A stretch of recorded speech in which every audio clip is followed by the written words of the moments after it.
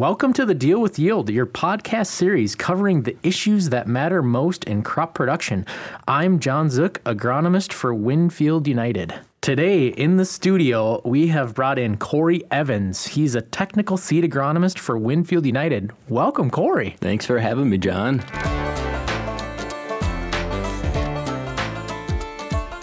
So we're going to talk about seed treatments today if we can stay on task. Oh boy, yeah, it's a little hard. So we got to get this thing rolling. We got a lot of good information to share though, right? Where do we even start? Yeah, so I think we should start, let's split the crops, right? Okay. Let's talk, mainly, I think for the sake of time, we'll spend our time in soybeans and corn. Mm-hmm. And let's start with soybeans just because I think that is probably a question that comes up often and frequently. And one of the questions with soybean seed treatments is, let's go back to performance. So thinking about 2018 and now 2019 crop coming off, what things have you seen out in the field evaluating plots that would give an edge or performance to a seed treatment? I think from a 10,000 foot view, when you really talk about seed treatments on soybeans specifically, it really goes back to protecting the stand. Right, and I fall back to a conversation around the yield cliff. So depending on what university data you look at, what maybe your own gut feelings are, there's probably some final population that you need to have when you harvest your soybeans that really make or break a soybean crop. So whether that's a 90,000 plants per acre, 100,000, whatever your number is, what I think seed treatments do are buffer you from getting to the edge of that yield cliff to make sure that you've got a little insurance built in there if maybe you have a little crusting issue, if you have bugs come in, if you have some seedling disease come in and take the population out. Seed treatments for me are all about protecting that population that you plant and make sure you stay away and have a buffer from that yield cliff. So give us an idea of, we talk about the buffer. Talk about numbers. What would the buffer be? What do we expect to see year over year? Is there anything out there that can help us through that? I think if you look at our data just from what you and I have done in southern Minnesota on answer plots, we see somewhere around 16,200 plants per acre difference when you compare a fungicide treated soybean to an untreated. If you look at other external sources like university data, they're in that same ballpark, 16,000 to 20,000 plants per acre is what's protected that we see above and beyond an untreated acre. Yep. So I know you got these numbers already in your head. Give us a price per acre of what 16 to 20,000 seeds might be. Oh boy, John. Well, of course, it depends on what you're buying your soybeans at for price. But I look at 16,000 is probably worth $15 to $20. And when you look at it in costs of, okay, what would you pay for an insurance to make sure you maintain an optimum stand? Mm-hmm. Because once you drop below that yield cliff, that $16 to $20 investment can fall pretty low pretty fast. And in today's terms, that's only 3 or 4 bushels of soybean loss. Mm-hmm. So big numbers that it's just interesting that this conversation comes up every year, right? Mm-hmm. No matter what spring we're having, I think we both field the questions of, do I really need a seed treatment, right? Either it's we're planting in warm conditions or we're planting late, do I really need it? Or why don't I just increase my plant population and I don't need to put seed treatment on? The one thing I did want to add on the numbers conversation is, so that's what we see in the field, right? Mm-hmm. That 16 to 20,000. But we have some really good information at the Innovation Center where we've done some testing. And what we found, we've actually taken soybean seeds in and done a warm germ and a cold germ test. And with seed treatment, we're looking at, even on a warm germ test, we're increasing population or germination rate by a little over 4% increase. So that's in good warm germ conditions. If you go cold germ, it's almost 30% increase. So, we talk about the numbers in the field just by doing stand counts year over year, but when we take those practices in the lab and look, well, how does this actually affect it? We're seeing some pretty significant increases in germination rates, and I think that's where it comes down to. Yeah, you alluded to it earlier, John, of some of the challenges we've had in 2018 and 2019, especially when it comes to quality of the soybean crop we've harvested. Mm-hmm. Last year, it got wet late. This year, potentially, our soybean quality could be challenged again across the board. And so it's going to be really important to have another conversation on just maintaining some quality on germination above and beyond all the importance of protecting against seedling diseases. Mm-hmm. The other ability that we have to do in the lab is, in the field, we have so many variabilities. We got plots that we're scouting and looking at all the time with feels like 10 different variations of seed treatments. Do I need a SDS product? Do I need a nematode product? Can I get a combo of one or the other? What's this rate of metalaxyl versus methanoxam? All those conversations were being had in the field. One thing that we can do in the lab is, we can compare those products. We can inoculate soil, right? We can put Pythium in the soil so we know what our soil pest is, and then test a product for, is it really good in that? And if it is really good, how does it compare to its peers in the environment? So I hope those are some of the things we can be looking forward to in the future, to bring some of our field experiences back to the conversation of comparing apples to apples on that seed treatment, given the year that we're up against. Having a known variable is really important, right? I think of starting the year off in April and May, and based on the weather conditions we're having, maybe we make some assumptions as agronomists of, well, we're pretty sure it's going to be a Phytophthora year, or it's probably going to be a Fusarium year. And then you get 3 months later and you realize it probably wasn't the disease that you thought it was going to be that hit the soybean crop. And having the Innovation Center in our hand is really important to make sure we minimize those variables so we know and understand how these seed treatments are affecting the seedling diseases we're going after. Mm-hmm. So we're going into this conversation, we've alluded to it. I think we both get the question, I have maybe 4 opportunities to put a seed treatment on. How do I know which one is the best? And can I really compare apples to apples? Like, what's your strategy for answering that question or helping guys through it? I think it's like buying a pickup, right? You go in and you decide, yep, I need a 4-door long cab pickup.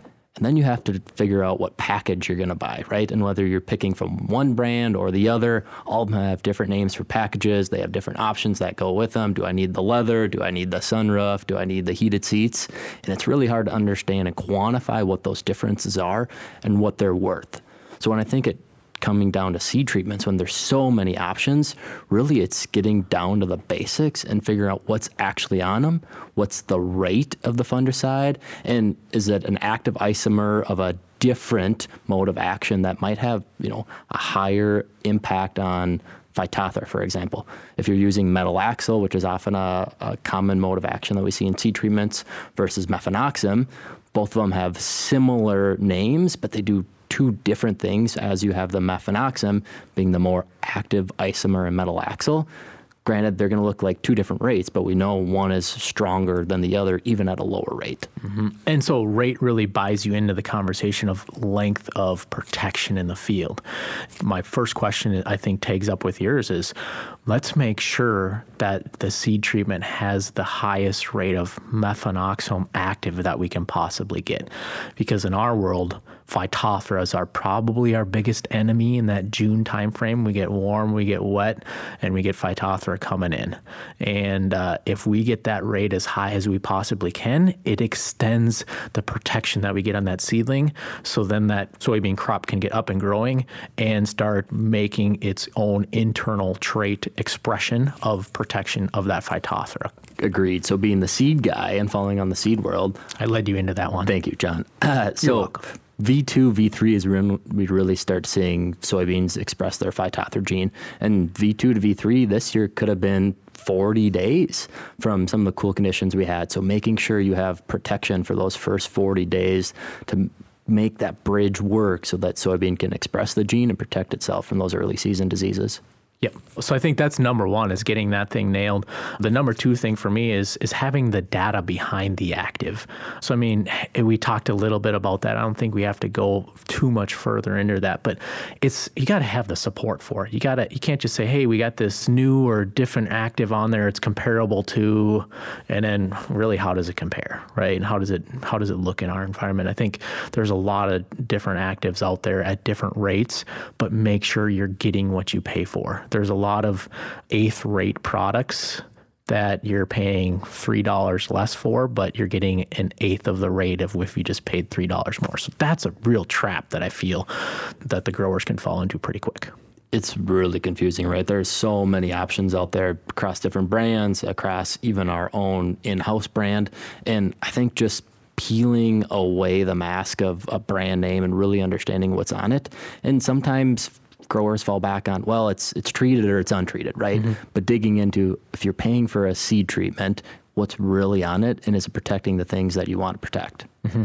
Okay, so fungicide necessary, know your rate of active, know how much you're paying for it, compare those apples to apples right there. Spot on. What do you think about insecticide? Insecticide is another conversation that comes up, right? Once we pass the base fungicide, now it's, do I need an insecticide? And the insecticide comes in different conversations. Where I think the insecticide helps is those early season challenges on pests. And then the second ladder benefit would be looking at early aphid suppression that might maintain some delay in spraying aphids. But really it's about getting that seed protected early in the season from potential bugs that could be chewing on it. I agree with you. There's recent publications within universities that talk about should we use an insecticide, what's the benefits, and really when you dive into those publications, and I kind of have, and what I mean to say dive into is because you have to convert kilograms per hectare and into bushels per acre, Corey, and that's hard math. Do at the top of your head. Yeah. Google's got an app for that, but it's just like just hard to grab on. Really what you find if you get into the right environment, if you got high management beans, every day that those beans are stressed out is going to decrease the yield potential that they have. And so adding that insecticide in assures you to be protected from the things that you talked about. And when we boil it down, a lot of the literature, including some of our own data, is probably going to give us anywhere from that 1 to 2.3 bushel from what I've seen. And it all falls right in there just by having the advantages there. The other thing with the insecticide is kind of the byproduct of it, and that's what we call the vigor effect. So if we're using the right insecticide there, thimethoxin, we do get a vigor effect, so we get more root growth. And with soybeans, I always say soybeans have what type of root? They have a taproot. The crappiest root, That's right? true. Yeah. So how good are soybean roots at getting nutrients? Especially early, right? And granted, we've had a few challenging weather conditions this year. Last year, the year before that, right? Planting conditions have not been a walk in the park. And we know that we run into compaction and some crusting issues every year. Any benefit we can get to that root starting strong and building a platform for that soybean to grab nutrients throughout the year is really important. Yep. So the vigor effect is probably the bigger point there. Agreed. Mm-hmm. Okay. Last one on the soybeans, and then we'll move into corn. What do we think on nematodes, sudden death? How do we apples to apples that son of a gun? I look at the last 3 or 4, maybe even 5 years in my area that I cover, SDS is becoming more and more apparent. And there's a lot of correlation from the universities trying to figure out, okay, is there a nematode SDS interaction? And right now, there's a few seed treatment options available, whether it's a nematicide, whether it's biological that makes a barrier around the root. And there's a lot of different options that work differently on nematodes. And I think the biggest challenge is understanding if I have a nematode problem, right? Because you can go out and take a soybean cyst nematode sample, and from where I'm sitting to where you're sitting is 6 feet apart. If you took 2 different samples there, you might find 2 really different results. So it's really hard to quantify, do I have a soybean cyst nematode problem? And then is it worth it to put a seed treatment on? I think when you start seeing, maybe a few bushels off the top of where you expected your soybean crop to be, or you're seeing SDS show up more and more, I think it's definitely worth consideration of putting some type of nematode control on. Mm-hmm. So really a nematode test as we know it today is just a pregnancy test, right? Basically. You either have them or you don't. Right. But if you refer back to a recent episode that we interviewed with Brad Rotman from Solem Laboratories, you know that that's probably about to change. There's some industry conversation there and some techniques that we're developing to better quantify how many nematodes that we have in the soil. But yeah, you're right. You can't, it's either, hey, you have them or you don't. You can't really assess, well, how bad is my problem at that point? Because it's so variable. And then you have to evaluate, did I make the right decision at the end of the year, right? So if you run a strip trial with nematode protection versus not, maybe you don't know what side had more pressure or not. There's so much variability. So then how do you really quantify if it was worth it or not? But what if it's a randomized replicated strip trial? A randomized replicated strip trial might get you a little closer to accuracy, John. Do those even exist? I think there's a few of them in the industry. Maybe like an answer plot, for example, could have some. You got to make sure that it's on the same variety, though, right? Right. Yeah. Okay. So back to the seed conversation. Okay. So really, I think that sums up our soybean seed. Didn't we say we weren't going to sidetrack?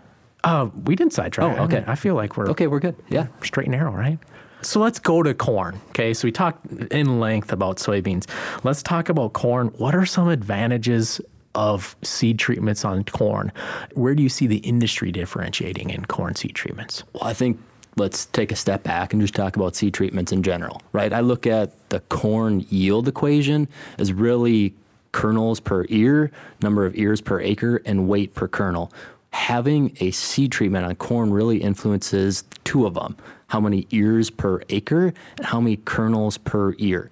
So as you plant a corn crop that you invested pretty heavily in on the seed cost, you're making sure that you get the most amount of seed to germinate and come out of the ground. And then you want to make sure that you're having consistent germination to make sure we're not producing some plants becoming weeds later in the year, right? That's what influences the actual ears per acre.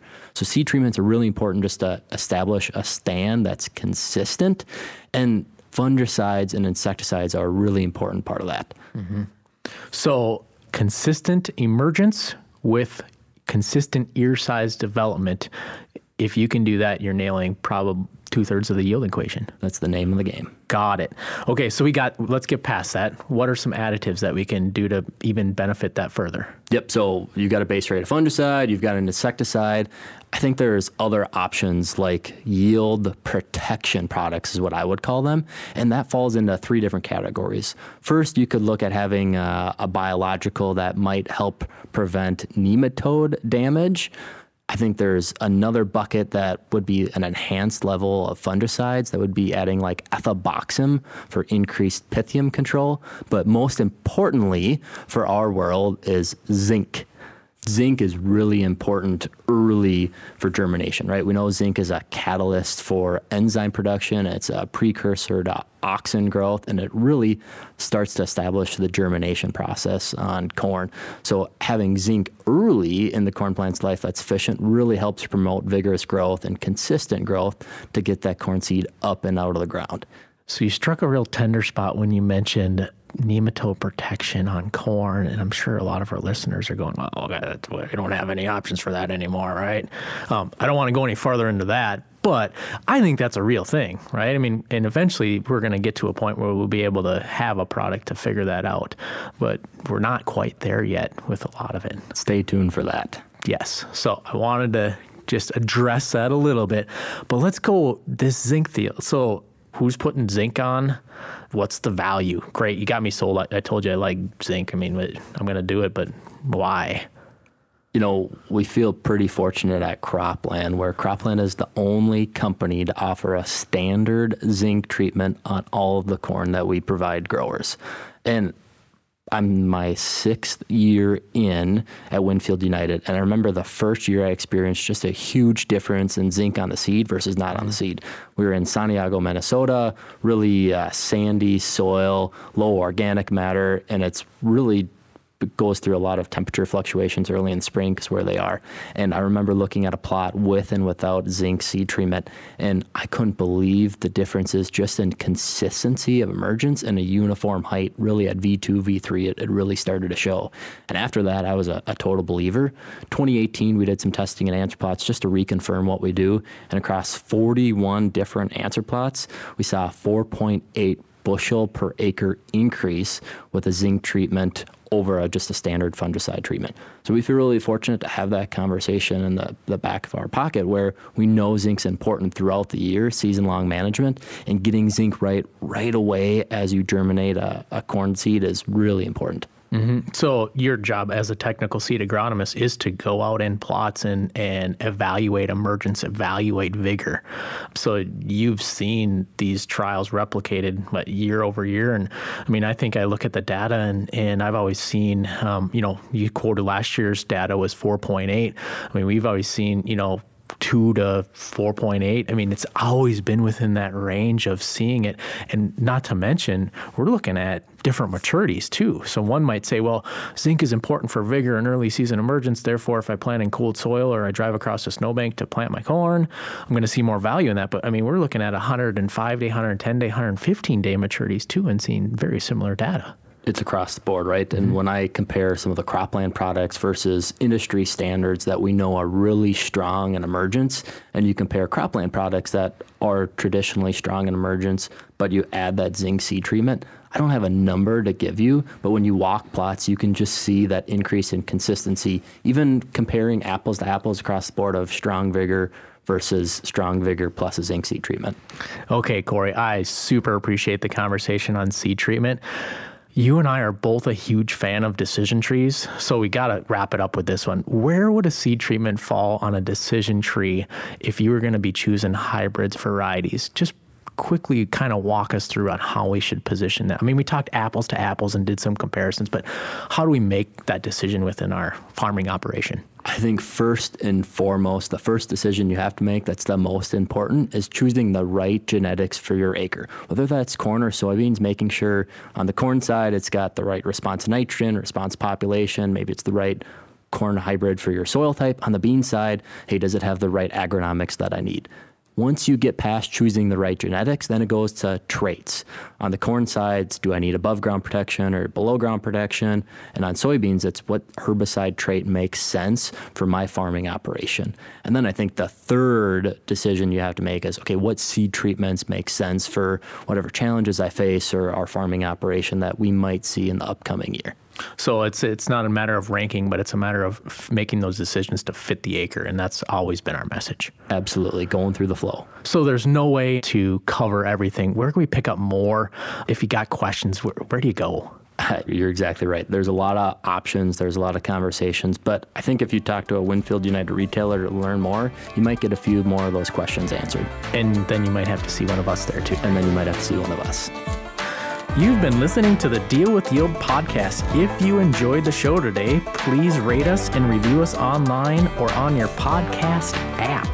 And for more episodes, you can find us on iTunes, Spotify, Podbean, and thedealwithyield.com.